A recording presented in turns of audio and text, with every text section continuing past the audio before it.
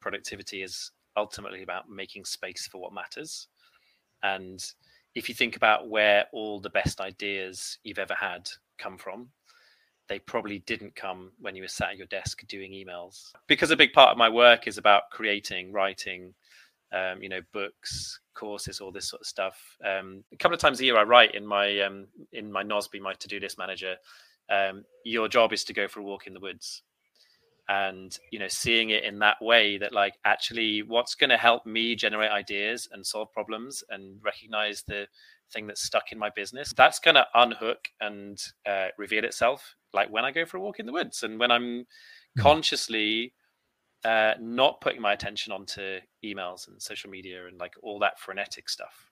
That's one of those things that I'm always working on, is trying to use that space in the way that leads to the bigger inspirations.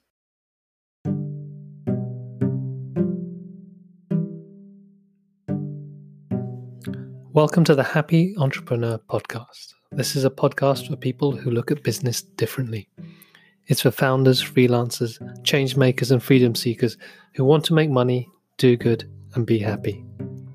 We choose the path of the happy entrepreneur not to get rich, but to express ourselves and serve others in the most authentic way we can. Many of us couldn't find our role by working for others, and so we chose to work for ourselves. We took the more uncertain path not because we wanted to, but because we needed to. We value learning, play, and friendship, and we have a need to make a meaningful impact in the world. By following the path of the happy entrepreneur, we learn as much about ourselves as we do about business. On this podcast, I have conversations with other happy entrepreneurs from different walks of life, industries, and countries. We talk about the journey and about what we learned about ourselves along the way. For us, entrepreneurship isn't just a way to make money, but a journey of self-discovery and growth. If you're on the same path and are looking for inspiration and connection, then this podcast is for you.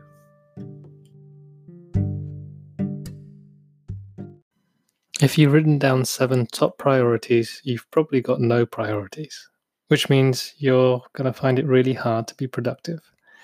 That's what Graham Allcott says, founder of Think Productive and author of Productivity Ninja. To him, productivity is ultimately about making space for what matters. This means creating clear intentions and focusing your attention on what you need to do. During this episode, Graham shares the different things that can affect our productivity and what we can do about it. This conversation is also within the context of a global pandemic and only just starting to come out of a lockdown in the UK. Whilst we may have had all the best intentions of using our lockdown time more productively, Graham also reminds us that we're only human. The challenging emotions caused by the uncertainty we're facing means we can't be as productive as we'd like, and that's okay. There are some wonderful nuggets of wisdom in this episode, as well as pointers to some really useful materials to help you with productivity, such as Graham's weekly checklist and the Think Productive's Working From Home pack of resources. Check the show notes for the links, and I hope you enjoy the rest of this episode. Good morning, good afternoon, and good evening, wherever and whenever you are, whether you are watching this live today on Crowdcast, thank you very much and welcome today, or if you're listening to this on the podcast, I hope you're in a different place to where we are now. in this chaos that we're finding ourselves in. Today we are joined by our good friend Graham Allcott. Hi, Graham. Hi. How are you? I'm good, thank you. Awesome. And of course, as always, my sidekick, I'm going to call you today, Lawrence. Your business other half. Thank you. As with all of these calls, it would be nice to have a bit of a check-in to start off with, and then just say how you're feeling and how your day has been so far. Graham, how about you? Well, this morning I pressed send on a book that I've been working on. So another one. Well, it's kind of yes, another one, but also it's one that's been hanging around for a while. So I've been writing this book with one of my colleagues, Hayley Watts. It's called How to Fix Meetings. And of course, when the pandemic hit, my publishers came back after the second draft saying, hey, can we put loads of stuff in about Zoom and which isn't really the point of the book. Is all about how meetings are one of the last spaces for people to share attention, and I fundamentally believe that is better done face to face. So I kind of fought them a bit on that. But anyway, after spending far too long on a book, it's back with my editor, and feeling free and relieved and happy about it. So yeah, and a bit tired too, but that's where I am. Oh, I love the idea of feeling free and relieved. How about you, Lawrence? I'm good. A bit muggy. It's a bit muggy in Brighton today. Actually, we talked about the sea mist has just rolled in off the sea after a scorching day or night last night. But yeah, I had a busy morning. I gave a talk to an Indian tech startup conference this morning, which was interesting. In between an oil baron and a VC, so definitely counter culture. Let's say, talking about making happiness your business model. But no, it was good. I bet you had the best slides. Oh, they were really sexy. By far. Like out of those three, right? It does remind me of when we were in India, in Chennai. Oh, for God, that whole. Yeah. What was the name of the conference? It was CII, who were like the main, I don't know, like chambers of commerce of India, but like huge, big, everything from big business to small business, a network. And it was their annual conference in Chennai. A friend of ours invited us along. And I think that's just fair to say, like, put us in it by giving us an hour to fill with like 500 suited businessmen at sort of wedding tables. And we were the least smart people there by a mile. We did have Jack Hubbard do a rap. Yeah, that was pretty cringy. Imagine that. 500 people in suits waiting for someone to give them nuggets of wisdom on how to do startup, and what you get is a rap. But that's the way we roll. Similar to you, Lawrence, I am feeling very muggy. The heat I'm really not enjoying this heat when it comes to sleeping, and especially when you have one of those tempura type mattresses, just soaks up the heat. I just wanted to have some kind of ice bath going on instead of that. But so feeling a little bit tired. It would be lovely to hear how everyone else is feeling. So please type into the chat whether you're feeling energized, excited, tired, muggy. And also, it'd be, if you want to, if you feel like, if you're happy to that, it's a good place to connect with other people who for us, everything that we do is about creating shared spaces, ultimately creating safe spaces to connect with like-minded people.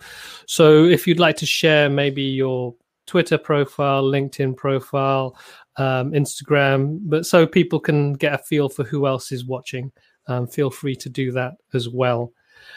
Today we're talking about productivity during a pandemic. And ironically, I think I've been feeling the least productive over the past 3 months than I ever have been. How has your experience been, Graham, over the past 3 months? You've just written a book, so on one hand, I hate you for being so productive. But how have your productivity levels been like? I think maybe the good news is that even the productivity ninja has struggled during the pandemic. So I write books about this stuff, right? And actually, I think it's been really up and down. And I think what I've noticed a lot is people sort of who follow me on Instagram and LinkedIn and places, talking quite a lot about the guilt that they feel about not being productive at certain points, or feeling fearful about whether they're working on the right things. And I think so much about productivity always comes down to fear and guilt. They're very pervasive, lizard brain emotions that we feel quite a lot. So, for me, it's definitely been very up and down, like it has for lots of people. I was just thinking about this before. It's no coincidence that I've really felt the last 2 weeks have been my most productive for a good while. And they've coincided with, I think just a general sense, rightly or wrongly, politically, leave that to one side, in the country that kind of we're easing out of lockdown. That sense seems to be there. And also, it's coincided with the 2 weeks where my little boy is at school basically full time, right? So, I just think that's no coincidence, is it? And I think when, it's very easy to see the time suck and the time pressures around homeschooling or home facilitating some learning or home ignoring homeschooling, depending on what you're doing. But I think what's maybe less obvious to see is the just the mental load and stress that is caused by a period of huge uncertainty. And I think we've had to adapt and change a lot, just in everyday habits and behaviors. And again, I think it can be very easy to overlook the stressful effect that has on the mind, and therefore it's really understandable that there's just less of our attention, less of our emotion, less of our energy left to do really good, productive, interesting, clear work. I just think that's the truth, right? And I think for me, that's a really good place to start this conversation, because I feel like the alternative, which is to say, hey, I'm going to use the time in lockdown to learn the violin and read philosophy and all that stuff that people were particularly sort of spouting on Instagram in the first sort of 3 or 4 weeks of this thing. I think again gets us back into to guilt and feelings of inadequacy very quickly. Yeah, there's the thing that resonated a lot for me. There's this that feeling of uncertainty, and so you suddenly everything stopped, and so there's this oh well, maybe we don't need to do anything. But then if you couple that with uncertainty, all that nothingness just gets filled in with fear. It's like, oh shit, what's going to happen next? And well, that's my assumption with maybe some people who are very used to being busy. How about you, Lawrence? What's your reflection on sort of like dealing with productivity over these past few months? Yeah, like Graham, I think at first it felt like there'd be a lot of expansive time, because we had some stuff to sort out beginning, like cancelling our events. So there's lots of practical things we had to do, which actually made us more busy with kids at home, which felt quite stressful. And then thinking about what does work look like, business look like for the rest of the year, whilst trying to navigate an online program of founders who are also going through the same transitions or questions. But then I kind of found peace with it, really. I think for me, it's more, I've always liked the idea of working less but being more efficient with my time. And so in some ways, I even remember this when the kids were young, or when I got a puppy a couple of years ago, which sounds strange, but having to look after something else or having less time to focus on work actually meant you have to be more, prioritize your work better. And actually, hopefully, I wouldn't say I've been more productive, but maybe been more effective in the time I have worked. And then accepting, like Graham said, that some things just slip and that's fine. And realized that actually, no, I'm not going to have more time because I've got 2 kids at home and my wife's working at home and we're bumping into each other around the house. And I've got to look after my mum around the corner and the neighbor. And so it's like, you could spend the whole day sort of helping everyone else. And then actually you've got like an hour to get some work done and you feel bad about it. So I think I probably had about 3 weeks of it and then realized, to stop, like you said, lose the guilt, because we're all just trying to do our best, really. Yeah. I'm just noticing Kim's comment in the chat there saying, lockdown is teaching me to slow down, which I'd say has increased my productivity paradoxically. And I think both this idea of slow and fast and the sort of the paradox there, and also just the paradox around time and productivity, I think are really useful things to mention. So generally, when you have constraint, when you have, let's say, that you only have this 1 hour in the day to do stuff, it will focus the mind to really think about what's your biggest priority. That 80-20 classic kind of productivity idea of the 20% of what you do is what adds 80% of the value, and so you look for those 20%. I did an experiment a few years ago. I did this year of extreme productivity experiments, and one of them was called flipping the 9 to 5, where I worked 5 till 9, and I did it 5 till 9 a.m. for a couple of weeks, which is actually still how I've got this book done. Actually, in the last couple of weeks, it's been a lot of 5 till 9s, but just working 4 hours a day. And what I really learned from that was I thought, I'd written a book about productivity. I live and breathe that. I talk to clients about it all the time. But just changing my day from 9 to 5 to 5 to 9 suddenly just made me think, wow, like this stuff that I was allowing into my space and, making space for that actually, was a bit less relevant or a bit less useful. And when you've only got 4 hours, it really focuses you to do the most important work and the best work. So it's a weird thing, like constraint, as long as you've clarified it, can be a really useful tool for productivity, and you can kind of see it as a positive rather than a negative.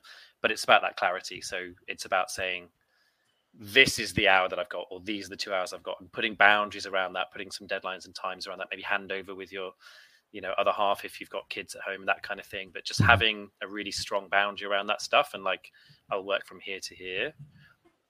You'll be amazed at what you can do in 2, 3, 4 hours as opposed to having a full day.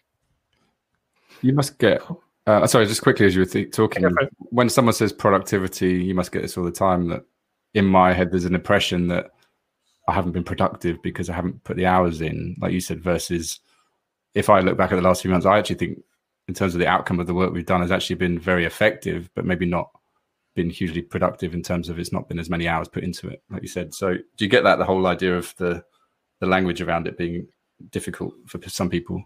Yeah, I think so. I think often internally within Think Productive, so we're going into companies and selling workshops on productivity, getting your inbox to zero, fixing your meetings, how to be a productivity ninja, this kind of stuff. And often the conversation that we're having with the person who books us is about productivity, and that being linked to better returns, better profit, like outcomes for the business. And then the conversation we have in the room when we're running workshops is much more around managing your stress, working smarter, not harder, getting a better balance with the work that you do. So it's kind of like this double-edged sword thing, where actually when you give people that autonomy and ability to really look after their own minds and to make their own constraints, make their own rules, make their own schedules, all that sort of stuff, you tend to just find better outcomes. But of course, what that's kicking back against often, particularly in bigger companies, is just this whole presenteeism thing. Like, you're seen as being successful and efficient if you're sat at your desk, and the ones who get noticed are the ones who send the email at 8 o'clock at night saying, "Hey, who wants to get pizza, guys?" And all that sort of stuff. And it's just nonsense. I think there's a lot of talk about hustle and sort of hustle culture. The whole Gary V sort of cult is built around this idea of work your face off, work 100 hours a day, and all that sort of stuff. And actually it's a really suboptimal way to work. Like, you look at the science of it, and the law of diminishing returns kicks in pretty quickly. If you're doing a knowledge work job, it's more like 30 hours than 40 hours. So if by sometime on a Thursday morning you're feeling really tired and fried, you're probably done, mentally, emotionally, energetically for the week. And I think, we really need to get back to a conversation around, Lawrence, as you were saying, what's the outcome there? What's the sort of productive thing I want to bring to the world, rather than like, have I, put all of those hours in to make something happen? Nice. So things that spring up for me when you're talking there, there's the last thing you think is real clear intention. What is it I'm trying to create, or what is the purpose of this work that I'm trying to do? And the other aspect there is focus. And I'm curious to hear from people. I'm going to put a little poll out to see who's working from home right now.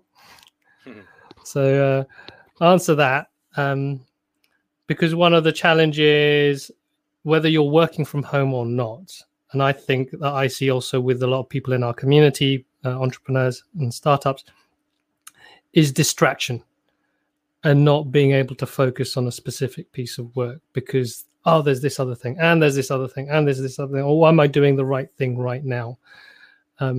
So I hear from you this real need to be present with the work and to focus on it, and how that means you become more effective. Is there anything that you've learned around actually then deciding that this is the right thing to be doing right now, and to stop yourself drifting off to, but there's that, and there's the social media, and there's the marketing, and there's this? Yeah, loads. So let's think. I think, I mean, one of the things that I learned very early on in my career was the Stephen Covey story about big rocks, which I think is just such a useful way to think about your work. So basically, if you think about if you've got big rocks and pebbles and sand, and you've got to put it all in the jar. If you want to get everything in, you've got to start with the big rocks, and then you fill the kind of smaller things in around it.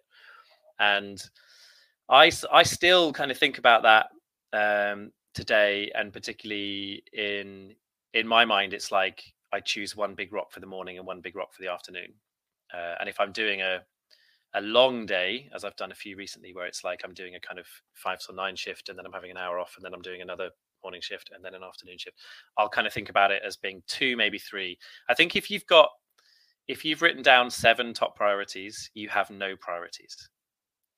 Right, so you've got to get really clear about your choices. So that's the first thing.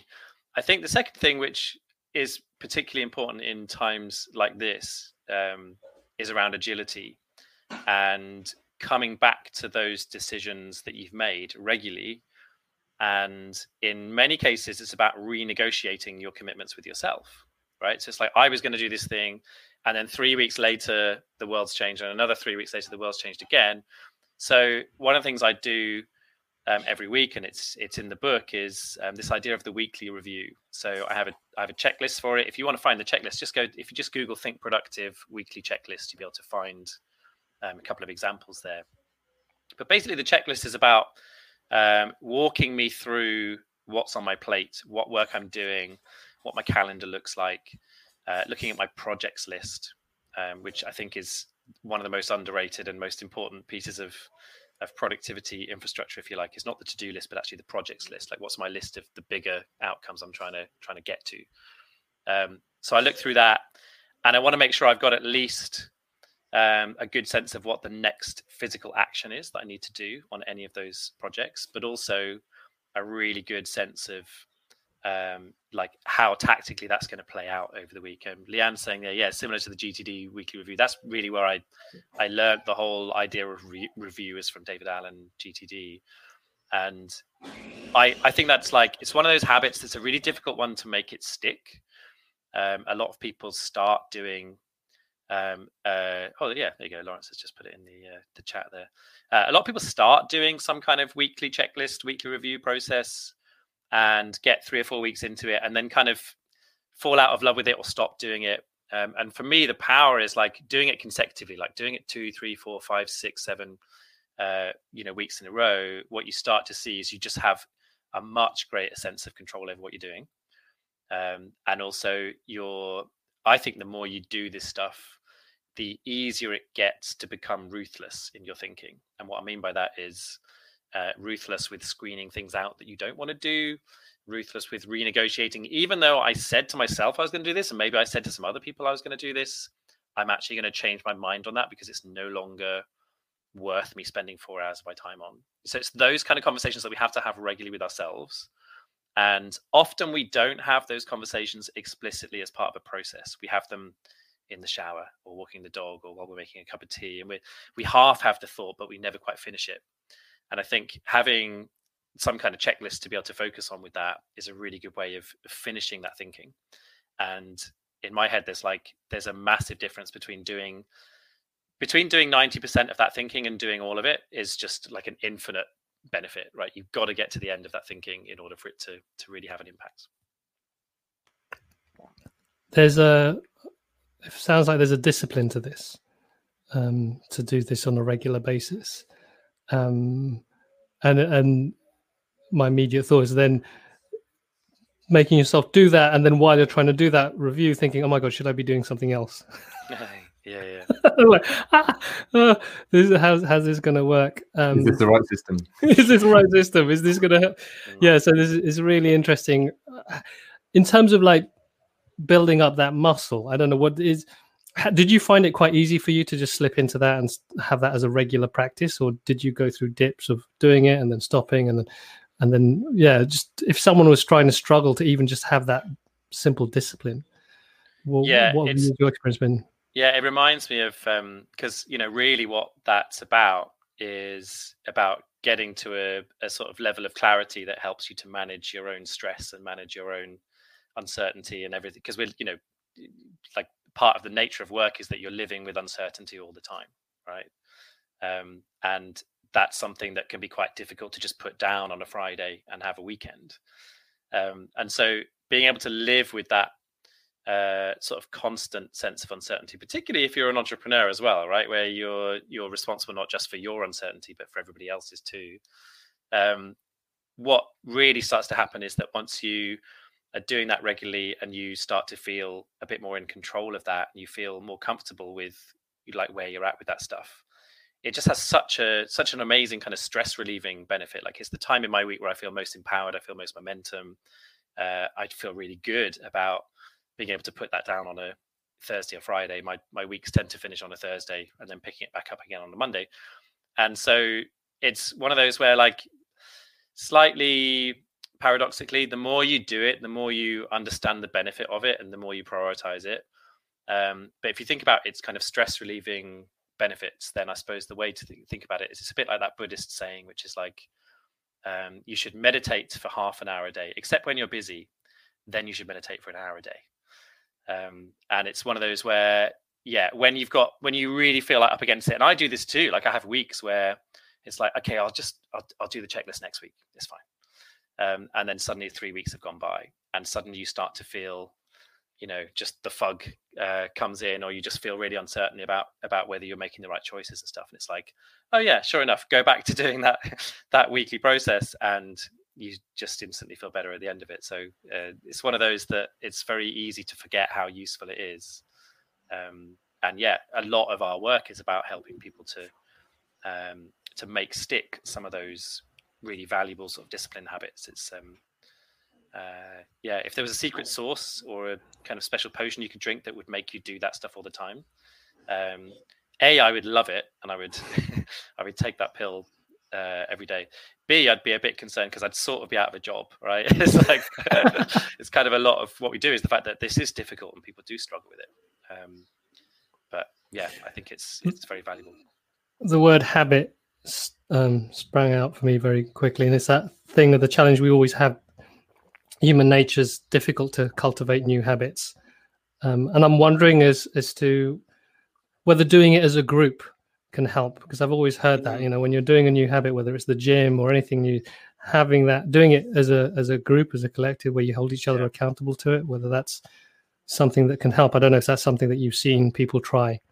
Yeah, I have, and also just in pairs, just like having a buddy, like a review buddy, right? And what's really interesting about that is there's something in our psychology to do with intrinsic versus extrinsic motivation, where we're really happy to let ourselves down and not do it, but we don't want to let someone else down.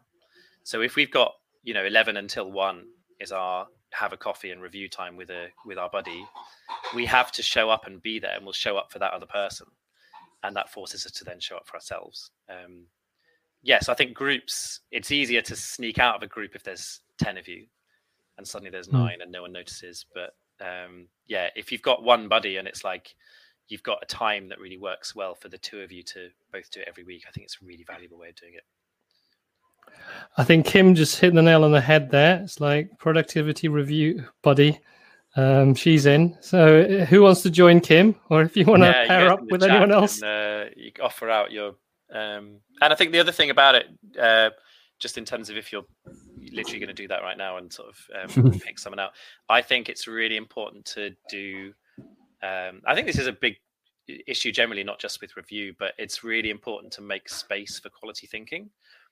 So in my experience, doing a review first thing on the Monday morning when everyone else is emailing you isn't a great plan. Doing it when you're in the house with kids coming and tapping you on the shoulder isn't a great plan, right? And so, back in the days of people working in offices, I would always say, if there's a day in your week where you're working from home and you're on your own and you have solitude, that's the day to do that review process. Or if that's not happening for you, can you go to the coffee shop around the corner? Can you just find a different space to be able to do that? So I think it's really important, as well as being in the habit of doing it regularly, is doing it regularly at a time where you have that space for quality thinking. I was wondering from you, Lawrence, your experience of doing this, because knowing you, that you're governed a lot also by your energy. So being compelled to do it at a certain time each week doesn't always work for you. Yes and no. I think it's been different during lockdown as well, I think, because we've had this program we're running, and so we've used Monday morning to catch up with Lana, who's one of the coaches on the program. So that's been really useful because we've had a momentum around that, I think, in terms of a weekly check-in to see, what did we learn last week? What can we tweak? What will we do differently this week? In terms of putting something in the diary each week, because I think everything's been in flux so much. I think I found it hard to find that flow as often as possible. And I think one of the few constants is actually this weekly webinar, really, which has been great because it's been a nice place to just have chats like this. And so I found that useful personally. But I think it's, when I see a full diary, I just feel stressed. I'm sure lots of people. So whilst on the one hand, I like the idea of a rhythm and planning, when my diary starts to get really full, I start to get that anxiety feeling. And so whilst it's not all about me following my energy, I think there's something about, like Graham said, if you get to the point on a Thursday where you're done, then you're done, and just walk away from the thing you're trying to do. And I've tried to follow that more and that was kind of where I was curious. Maybe we can tap onto this at some point and raise the conversations around the well-being side of this, because I think you highlighted this in your post that led to this call was, and you read the book about nutrition, right? A couple of years ago, about how we can eat better to be more productive. And so I'm curious to know about, I know personally when I'm feeling a lack of energy, there's something that tells me I need to take some time out. And even if it's just 10 minutes, whatever, like you said, meditate, walk, whatever it might be, and then come back to it fresher with fresh eyes. Yeah, for sure. I think food's a vital thing. So I was talking before about my extreme productivity experiments, doing flipping the 9 to 5. I did another one which was all about eating the optimum diet for productivity. So looking at foods that particularly fuel the brain. That led on to working with a nutritionist and doing a lot of reading around the science. As much as it is, there's still a lot that we don't know about how the brain works, but a lot of the science around different foods and also how we digest different foods, and that's all in a book called Work Fuel, which actually we're going to re-release. It was a book that was so there's loads of nutrition books, but there wasn't particularly a nutrition book that was about how to have energy and how to have energy in a busy working environment. So we thought, hey, this is like a huge, there's a huge gap in the market here. Is there a market in that gap? Turns out there wasn't really. So we're actually going to release it again as a more general book around having energy, and with a little bit less of a productivity slant. And so I don't know if that's yet up on Amazon, but it's due out in January, and it's going to be called How to Have the Energy. As simple as that. Nice. Reminds me of still get the Work Fuel one. That's still, if you want to get it now, you can get the I was about to say, it reminds me of when you came to Altitude, you did a workshop, didn't you, about the sort of key concepts of the book? And then I think for the next few weeks afterwards, everyone's sending you pictures of their food. Which is kind of how it started for me, was coaching with Colette, the co-author of the book, and I would send her pictures of my plates, and she would send it back. But one of the main messages that she kept instilling in me that became a main message in the book is the idea of eat the rainbow.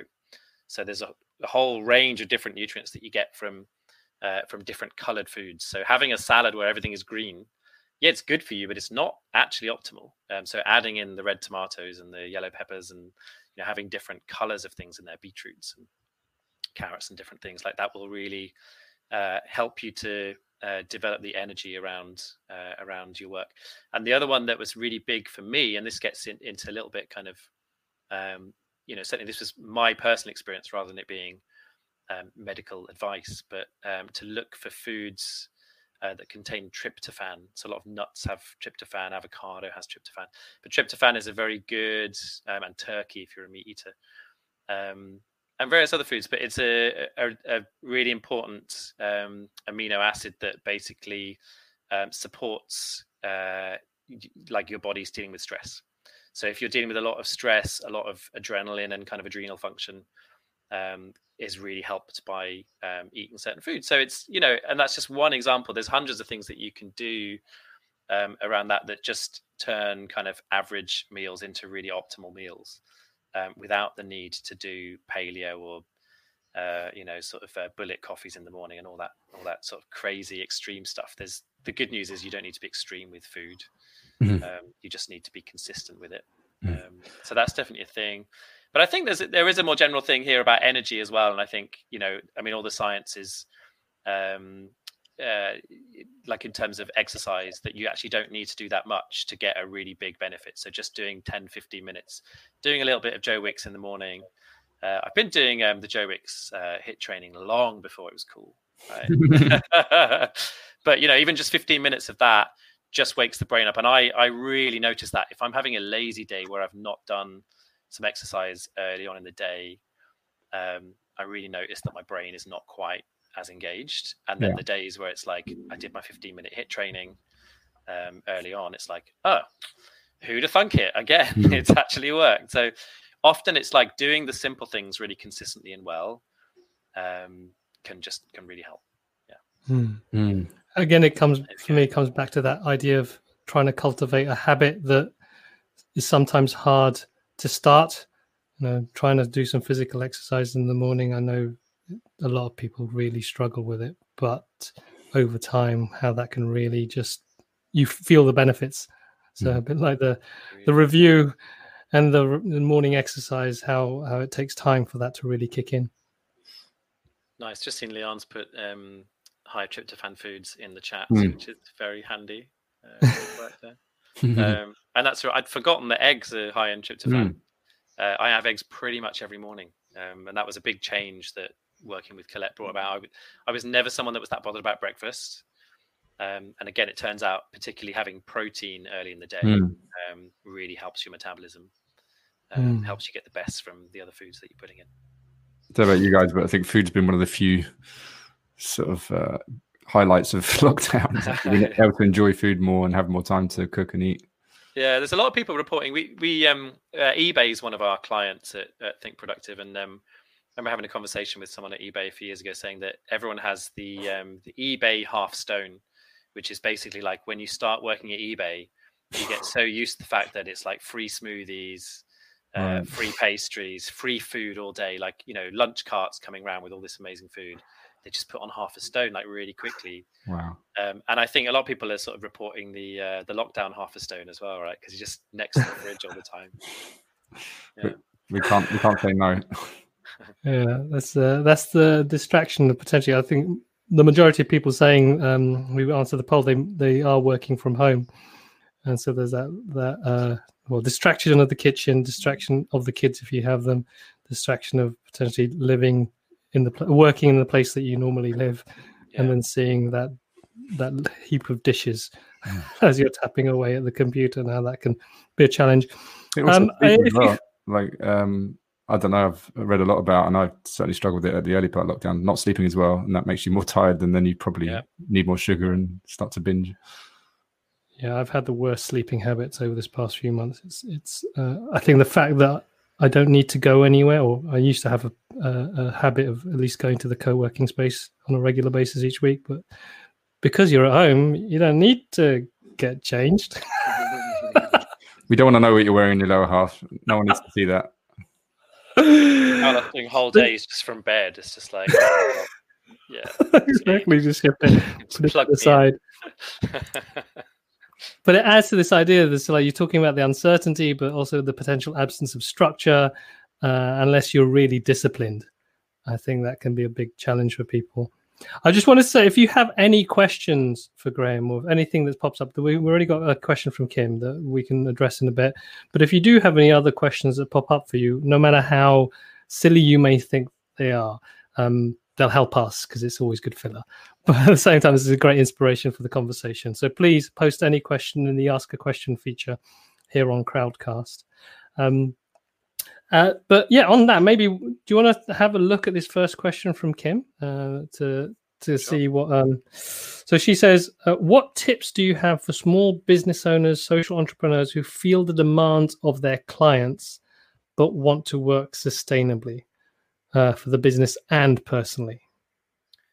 Yeah, I mean, this maybe is one that I have some good practical experience with. So Think Productive, my company for the last 8 years now, maybe even 9 years, has been working a 4-day week. So we have, throughout that whole time,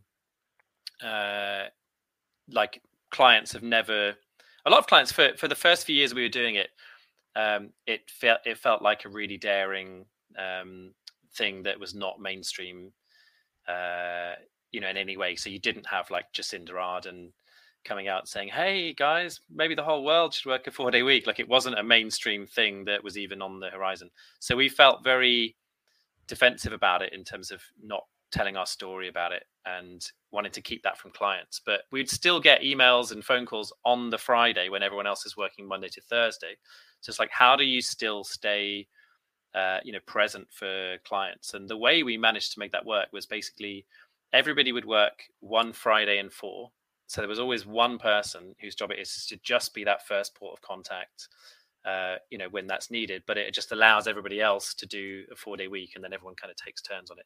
So that was kind of how we worked with that. And I think, if by sustainably in that question, part of that is about taking some downtime and setting some boundaries around when you're going to get back to people and when you're not.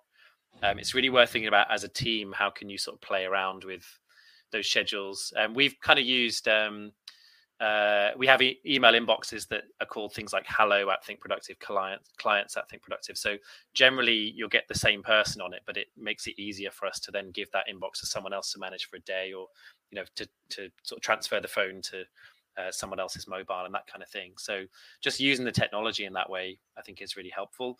I would also say that I think in the current climate that we're in, I think there's a general lessening of the expectation around that. And so, if you're still feeling that same pressure, maybe the good news is when you take a step back, there isn't actually the same expectation from clients that you need to be on 24/7, depending on what you're doing. If you're, Chris Whitty's PA doing the science advice or something, you probably need to be on 24/7. But actually in a lot of client work, and we've definitely noticed this, people are giving you more leeway in terms of not getting back to them within the hour or within the day, or whatever your sort of standard procedures and practices are.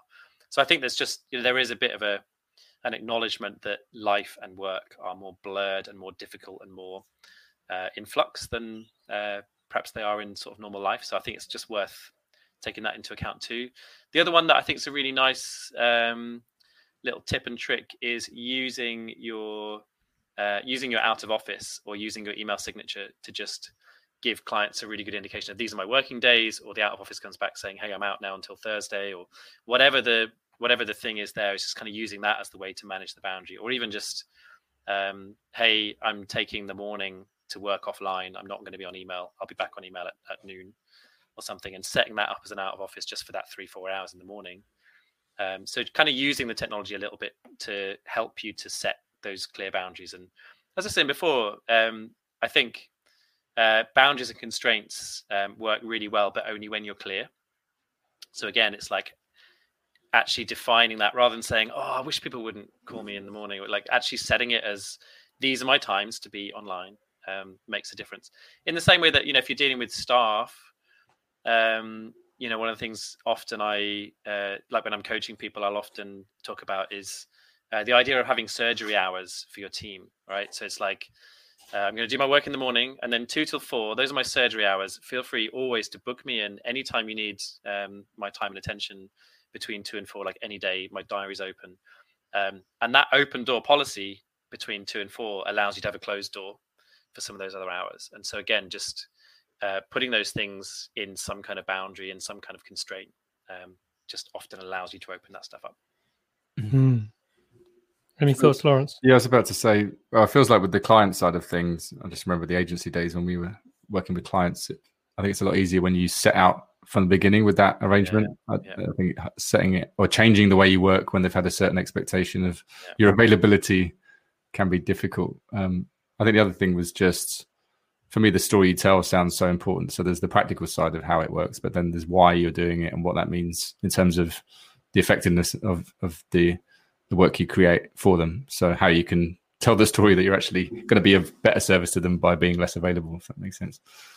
Yeah, absolutely. I'm just looking at Kim's comment in there as well saying, please, can you say something about managing the workload personally when they're seeing, so yeah, clients and team and all that over there. But like, yeah, I've got what I don't feel like I can fit into a 7-day week. How can I do it in a 4-day week? So what I'd say about that is, so actually there was a survey a couple of years ago, some research around happiness and which countries in the world had the best work-life balance and the least amount of stress. And as always in these kind of surveys, Denmark came out as the top. You know, the Scandinavians are so smug, aren't they? They get everything right. And they went to Denmark to interview people and said, you know, why does Denmark have the best work-life balance and the least stress? And this guy on the TV news was like, well, it's very simple. If you want to reduce stress, just lower your expectations. And I think that's probably, you know, a really important point to sort of talk to Kim's question there is like, I think we need to really understand that like a productivity ninja is a human and not a superhero, right? Like there's a limit to what we do. There are no special powers. We do have human levels of energy.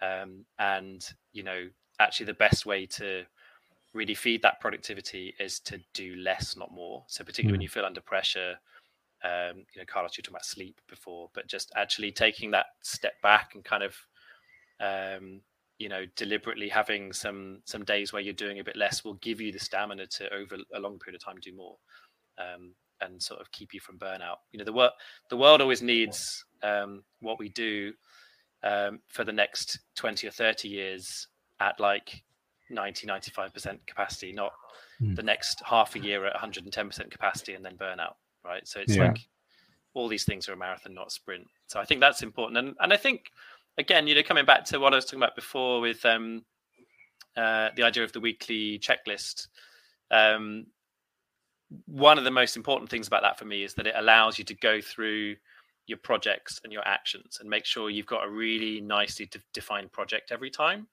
And then also really clear what are the next physical things I need to do on each of those items. And like, I think when you do that really regularly, it makes it much easier to start saying no to more things, to start to recognize where the energy and value is. You know, in and amongst these 30 things I want to do, actually these 3 are where the money is, or these 3 are where my love is, or these 3 are where people really need my help right now. And so I think, you know, often we don't spend enough time on that thinking and enough time on that, like, you know, real deep thinking around linking the priorities that we see in our projects to our sort of deeper values, wider purpose, you know, company value, whatever we're trying to create. And so I think the more we do that, the easier it is to say no to some of those things. A thing that also I think springs up for me a deeper level is giving yourself permission to let people down. My experience of this is always wanting to make sure everyone's happy and you do your best work for everyone, and how that can really stop you from not doing, because you don't want to feel like you're letting people down. So there's, and this I think for me is quite a fundamental thing and quite one of the most challenging things, I believe, is just saying, okay, I'm going to screw up here, or I'm going to miss that email, or I'm not going to be able to deliver on that time frame. And not because I'm lazy or I'm not diligent.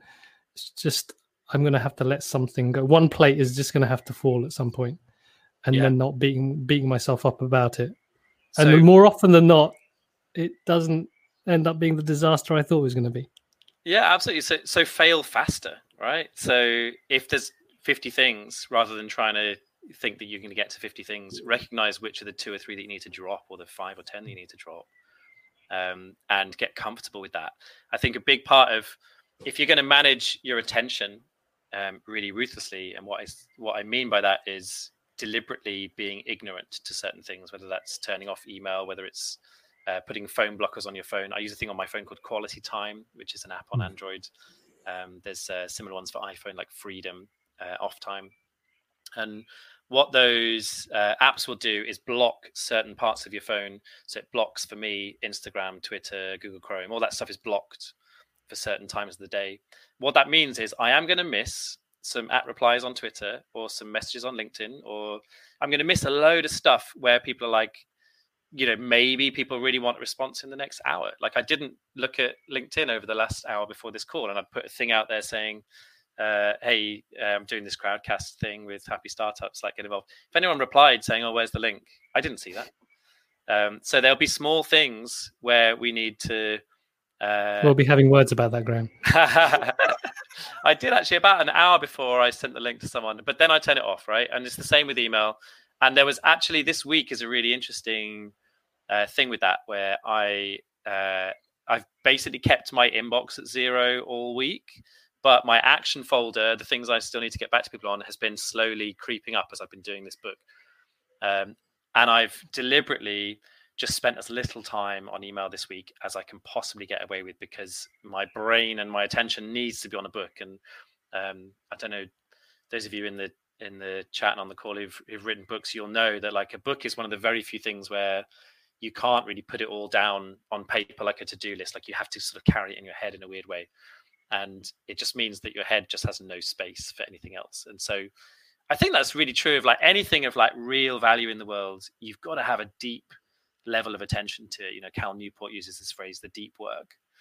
And you've got to really screen out a lot of that noise and stuff. And so, the art of letting small bad things happen, I think, is a really important part of productivity, and the art of failing faster is a really important part of it. And I think Tim Ferriss calls it having a low information diet and selective ignorance. I think these are really important phrases as we think about how we manage our attention, because it's our attention that really counts, not our time, right? It's how we manage our attention that matters.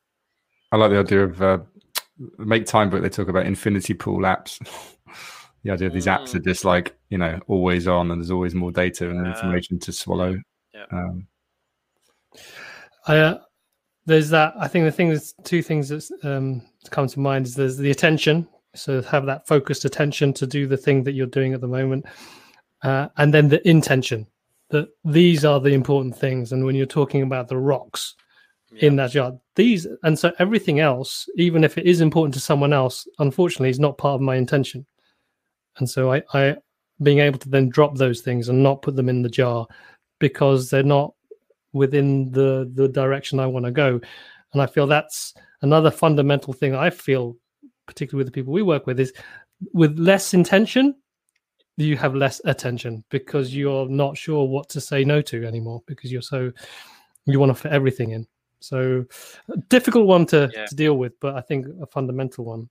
I think it's almost like a taboo. Like it's a bit, it's put on the same level as hypocrisy, right? Like hypocrisy is often the worst thing someone in public life can be, or a politician can be, or a manager can be, right? But right up there with hypocrisy is the idea that I said I was going to do this, and now I'm no longer going to do this. And I think if you've got a good reason why the world has changed, my priorities have changed, my intention is not that, I think we need to get much more comfortable with that idea, and do that on a much more regular basis. And in fact, I know you guys from a few years ago when you had your shared space and you just decided we're no longer going to have this co-working space. Like that was our thing before. We really believed in it, and now we no longer believe in it. Like I think we need to get much more comfortable with the idea of saying no to things that we previously had said yes to. Yeah. Well, links to a previous conversation about closing well with Tom Nixon and how, when something has no more creative energy. Yeah, I really loved that conversation with Tom. Okay, I have another question here from Alex. Would you have any advice about how to remain productive when your workload is quieter than usual? During the pandemic, my usual work has definitely slowed down, and I found it difficult to remain productive. Well, that sounds like great news, doesn't it? Like, means it's probably an easier game to win. So you can look at it on that surface level. But I think, in all seriousness, I think for a lot of people, they've gone through the opposite of that, right? Where it's like my workload is just now, it's trebled, and I've got kids at home to teach and all this kind of stuff. And actually, I think it's just as much of a problem if suddenly it feels like there's just much less work to do. Like, how do I keep myself in a good momentum and a good rhythm and all that sort of stuff. So there's Parkinson's law, which says work expands to fill the time available. And I would suggest that if your workload's gone down, you need to be really mindful of Parkinson's law. I would say that with that, there are kind of two options. One is you fill more of that, you keep trying to work at the same kind of momentum, and then you have two choices. You either fill more of that space with leisure, sitting in the park, social distancing, seeing friends or whatever. Or you ask yourself a different question, which is like, are there other projects that I can now use to fill that gap? So maybe that's professional development stuff. I know training is still permissible to everybody, even if you're on furlough. And there's so much of it out there at the moment in terms of free resources and stuff. We've got a few of our own, which I'll mention in a few minutes. But I think just filling that with maybe with more creative or explorative. Explorative, is that word? Exploration projects, right? Where it's like, actually, I get to experiment with maybe this new product that we might try and create, or at least doing some research around that new products that I was thinking about, or whatever those things are. So I think there's a sort of sense of either being proactive with how do I temporarily kind of fill that gap with more meaningful, useful stuff that I can put out into the world, or you do the opposite, which is to create more of a constraint and say, I'm still going to work at full pelt. I'm just going to do it for fewer hours and have a better balance temporarily. And I think both are fine. But I'd say both are better than just succumbing to Parkinson's law and stretching out the work in a really unsatisfactory way and then beating yourself up about it.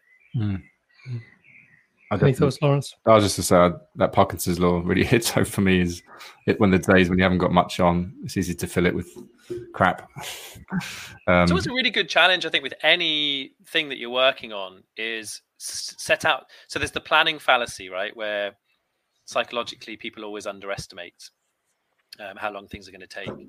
But if you do that estimation at the beginning, and let's say you're working on a piece of writing or something that you think is going to take 2 hours, like playing around with that and saying, what would this look like if I did it in 30 minutes? And just really messing with your own brain around that. Like, often Parkinson's law works in reverse, so if you only give yourself 30 minutes, you will produce something half decent in 30 minutes.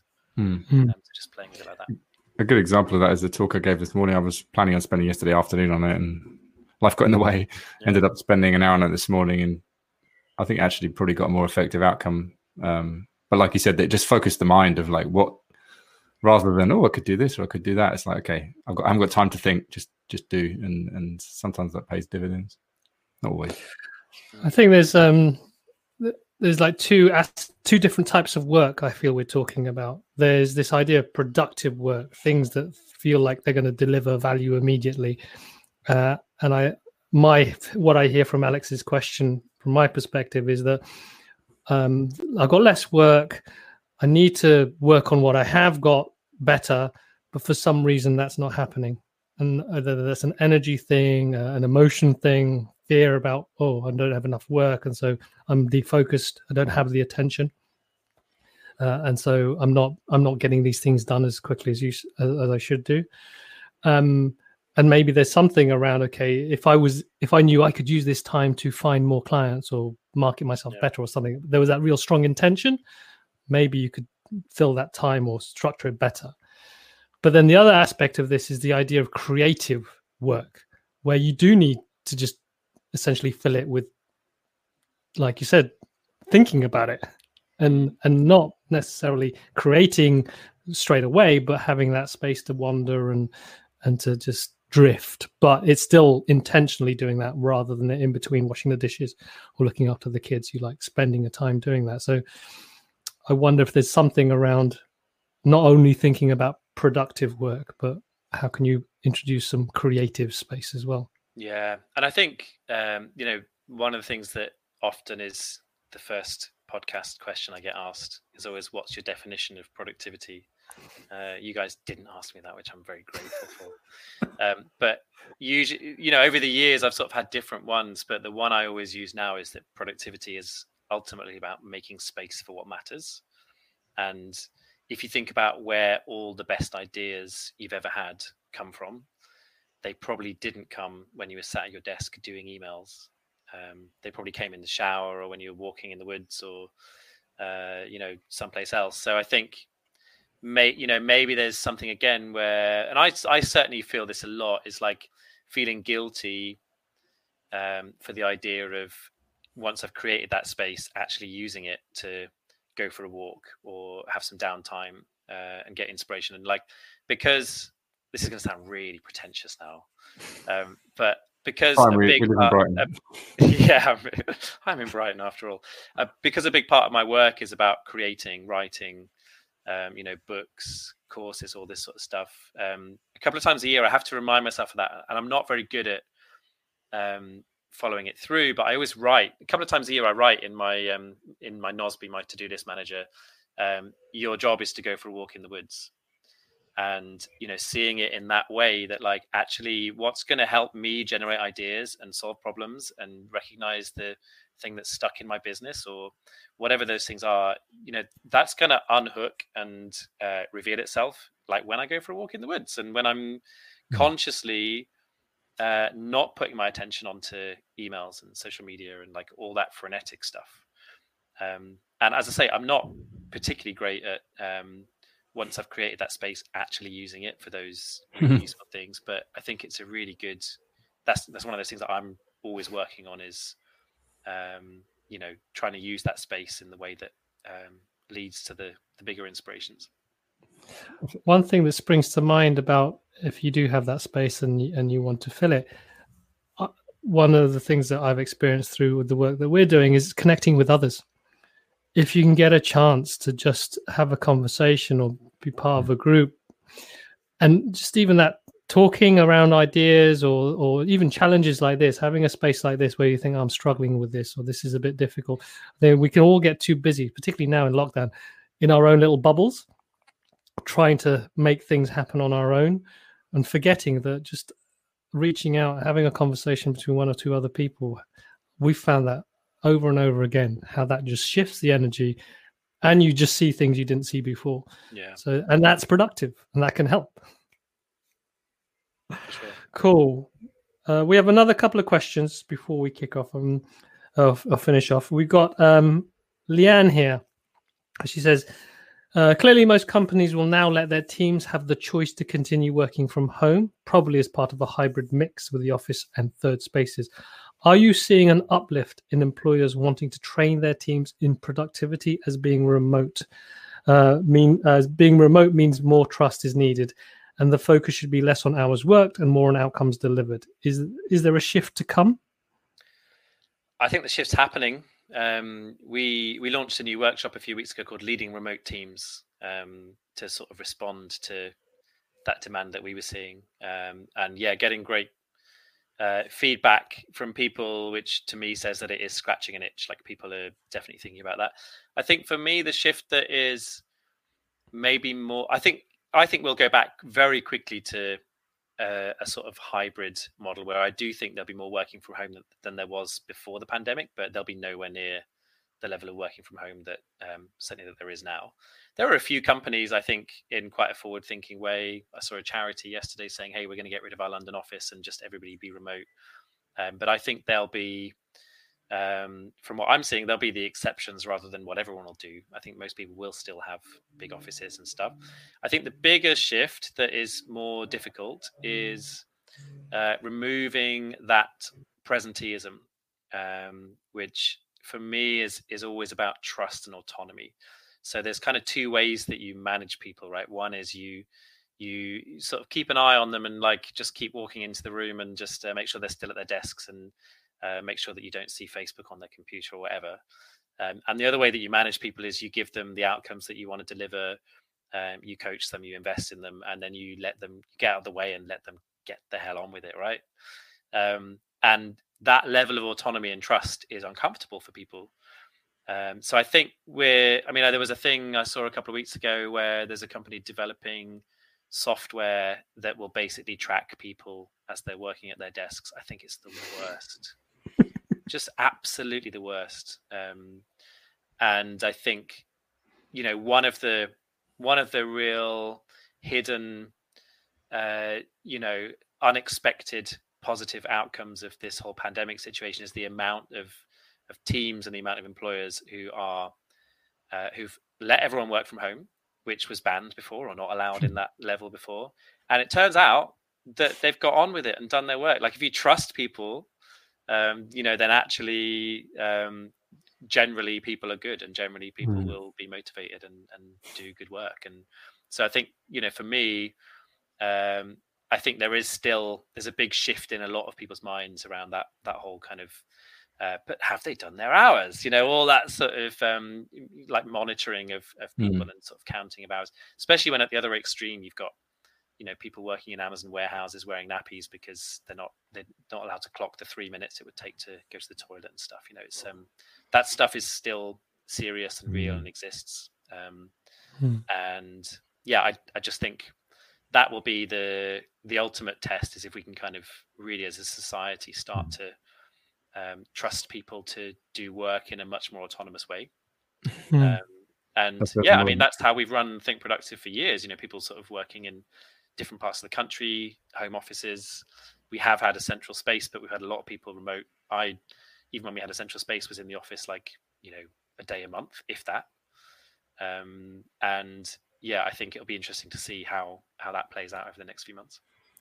Reminds me of years ago, when lastminute.com came out, the travel company online. I think they were the first online travel company, and they used to have a button for the boss is coming, and it would bring up like a spreadsheet or a kind of pie chart to make it look like you're busy. Yeah. You can't be booking holidays at work. That's just outrageous. I think Leanne mentions then she says it's all about culture in a way, and leadership. And leadership. Well, I wanted to acknowledge, like, when we were running an agency, we wanted to give people as much freedom as possible and autonomy to get their work done. Just wanted to acknowledge it isn't as simple as well, because there's that pressure as a founder, as a leader. You've got revenue to generate, you've got this cash flow you're trying to manage, and so there's this real tension where you think, are they doing the work they need to do? Because we need to get that money in, because if we don't get that money in, so it really, that's why when Leanne said it's about culture, it really is about the ethos you're creating, and as a founder, as a leader, where your attention is and where that fear is, and so I totally feel, I believe I would have loved, I love the idea of giving people much more autonomy and freedom to do that, but there's the acknowledging also the pressures of work. I can understand why that can be difficult for some people. So one of the things we say on that Leading Remote Teams workshop is that basically culture comes from physical spaces, but it also comes from leadership. And so how you set the culture in terms of the team dynamic, the culture in terms of how often you meet, how you meet, what numbers you're particularly keeping an eye on and trying to grip, all those kind of really key elements of running a team. You can do that without physical space, but they do need to be there, right? And also, like, digital spaces can be really useful for setting culture.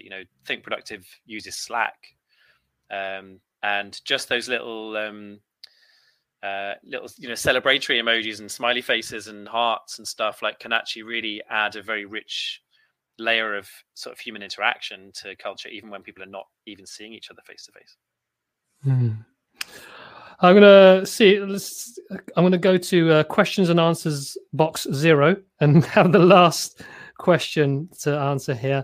It's from Laura, and she asks, how can you build up or boost your attention span? I feel like mine declined a great deal over lockdown because I've been split screening too much. So maybe some quick tips on that before we go. Yeah, so there's two things about that. One is the natural energy that you have in the brain.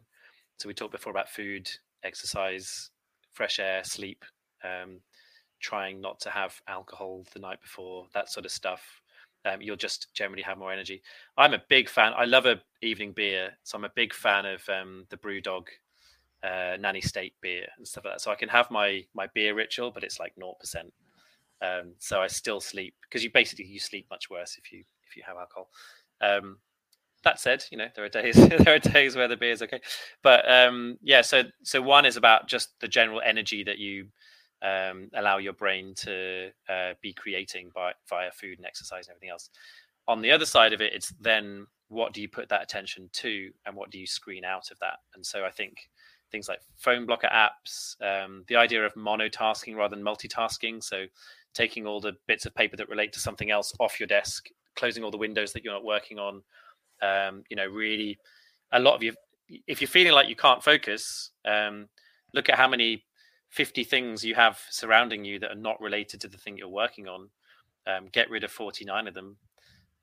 You might find that you can focus a lot more, right? So often this is environmental, and it's about the psyche of how we approach attention management, rather than necessarily about, oh, my brain just isn't working. Like, usually there's stuff that you can do that will really help. On top of that, for me, I found really, really useful just being just time boxing. I know there's the Pomodoro technique, but one of the things that always gets me with my attention is like, I've got to do this thing and do that thing. And if I spend too much time on this thing, I won't get those other things done. So if I can say, all right, I'm going to do just this for 25 minutes, and I know that's all I'm going to do, and I will have time for other stuff. Inevitably, what happens at the end of 25 minutes, I want to do some more and some more. And I get into that zone, but it's that initial bit of, again, not enough intention, or there's too many other things I'm thinking about that stops me narrowing down the focus. So I found that really useful. All about momentum, right? Like if you just create momentum, then momentum feeds itself. Like I think in terms of like momentum and motivation, I feel like with certainly with my work, I'm either on a spiral up or I'm on a spiral down. Like there's no standing still. So if you can push that momentum and just, all those things like tricking yourself by saying, I'm just going to do the first 20 minutes of this really horrible thing. That involves Excel spreadsheets or whatever. And it's like you open Excel and you start, and there's such a big setup cost in terms of the energy of the brain, in terms of just switching into a different thing. And then suddenly I'm in Excel, and it just suddenly feels way easier than it did 10 minutes ago. And it's like, give me all the receipts. I'll do all of it, So momentum is a really important thing. I'm fascinated about there's loads of great stuff in the Deep Work book about like creating the environment for you to succeed, isn't there? About getting the right environment. I think they even talked about J.K. Rowling booking the Gleneagles suite to finish her book because she needed somewhere away from a traditional environment. So we're all bad at managing our own time and willpower, I think. And it's the idea that if you've paid for the Gleneagles suite, then you better make it worth your while, right? It cost you that much money. Exactly. There's a thing I saw years ago, which was you set yourself a task, and then you have to report back whether you completed it or not. And if you didn't complete it, you've already given your credit card details, and it donates money to a I remember that, that you really hate. So it's like, I didn't do this thing, and now the consequence is Donald Trump's election campaign has received a new donation. Well, actually, I saw one guy years ago I think he scheduled a tweet to go out every morning at a certain time. So if he didn't get up in time to remove it he's a lazy so-and-so. That's brilliant. Oh, there you go. Everything you need to have focus and productivity. So we come to an end. Thank you very much, Graham, for sharing your time and your knowledge, and it's always good to chat. Before we leave, a quick shameless promotion bit of the show. If people want to find out more about your stuff, or if you have anything that you'd like to direct people to, please tell us, Graham. So my company is called Think Productive. So we do workshops for some of the leading and most interesting companies in the world on productivity, getting inboxes to zero, all that sort of stuff. We do have a set of resources, particularly around working from home. So if you just go to thinkproductive.com/WFH for working from home, just loads of free resources you can download.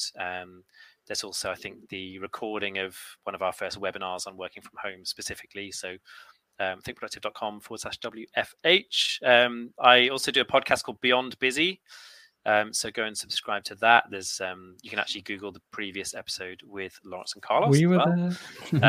And I've also just recently started a weekly mailing list. So if you just go to grahamallcott.com, I've launched this thing called Rev Up for the Week. The idea is just every Sunday night, some positive and interesting thoughts into your inbox for the week ahead. So yeah, there's a form on the homepage of the website at grahamallcott.com if you want to sign up for that. Awesome. Thank you very much.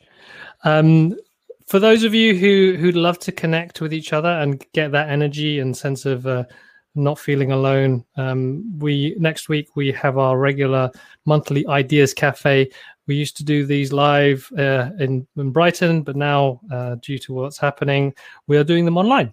And so there's a Zoom call that we host, and it's a great place to meet, network, connect with people, just learn about new things, but ultimately be able to share your knowledge and share a space with other people, and all from the comfort of your laptop. It starts at 8:45 a.m. UK time, and we usually finish around about 10:30. If you have a question or a challenge, it's also a great place to get some really powerful free advice. So I hope to see you there. That's next Thursday at 8:45. And the other thing I wanted to share is that we just finished our 2020 vision program. Leanne, who's on the call, was part of that. It was an amazing experience, particularly given the challenges we had with the pandemic. But if you're a solopreneur or a solo founder who wants to magnify the impact of their work and wants to have the support of other people on that journey, we're going to offer a space for you to do that journey in over 6 months with myself, Lawrence, and our good friend Lana. And we're going to use our experience of hosting spaces and also using technology to build community and to also help essentially get more clarity about the work that you want to do. Very much about what Graham was talking about today. What is that clear intention for what you want to do? So if that's of interest, we'll put a quick link into the chat as well. Is there anything else, Lawrence, that you'd like to share? Just to say we didn't pay Leanne to post that. I mean, life-changing, that's a pretty good... no, it's been amazing. It's been, I wouldn't say I have my doubts about doing a solely online program because we launched it before COVID, but yeah, it's been amazing. 20 amazing people from all around the world. Yeah, it's been incredible. So yeah, looking forward to doing it again later in the year. And we wouldn't have been able to do it if summer camp wasn't cancelled. So in some ways, yeah, every cloud has a silver lining. Exactly. Space. Oh, was it Parkinson's law? Yeah. Brilliant. Thank you very much, everyone. Cheers, Graham. Thanks. And, you take care. Have a great rest of the day and have a lovely, spacious and productive weekend. And the Sea Mist is still there if anyone's interested. Take care. Bye-bye.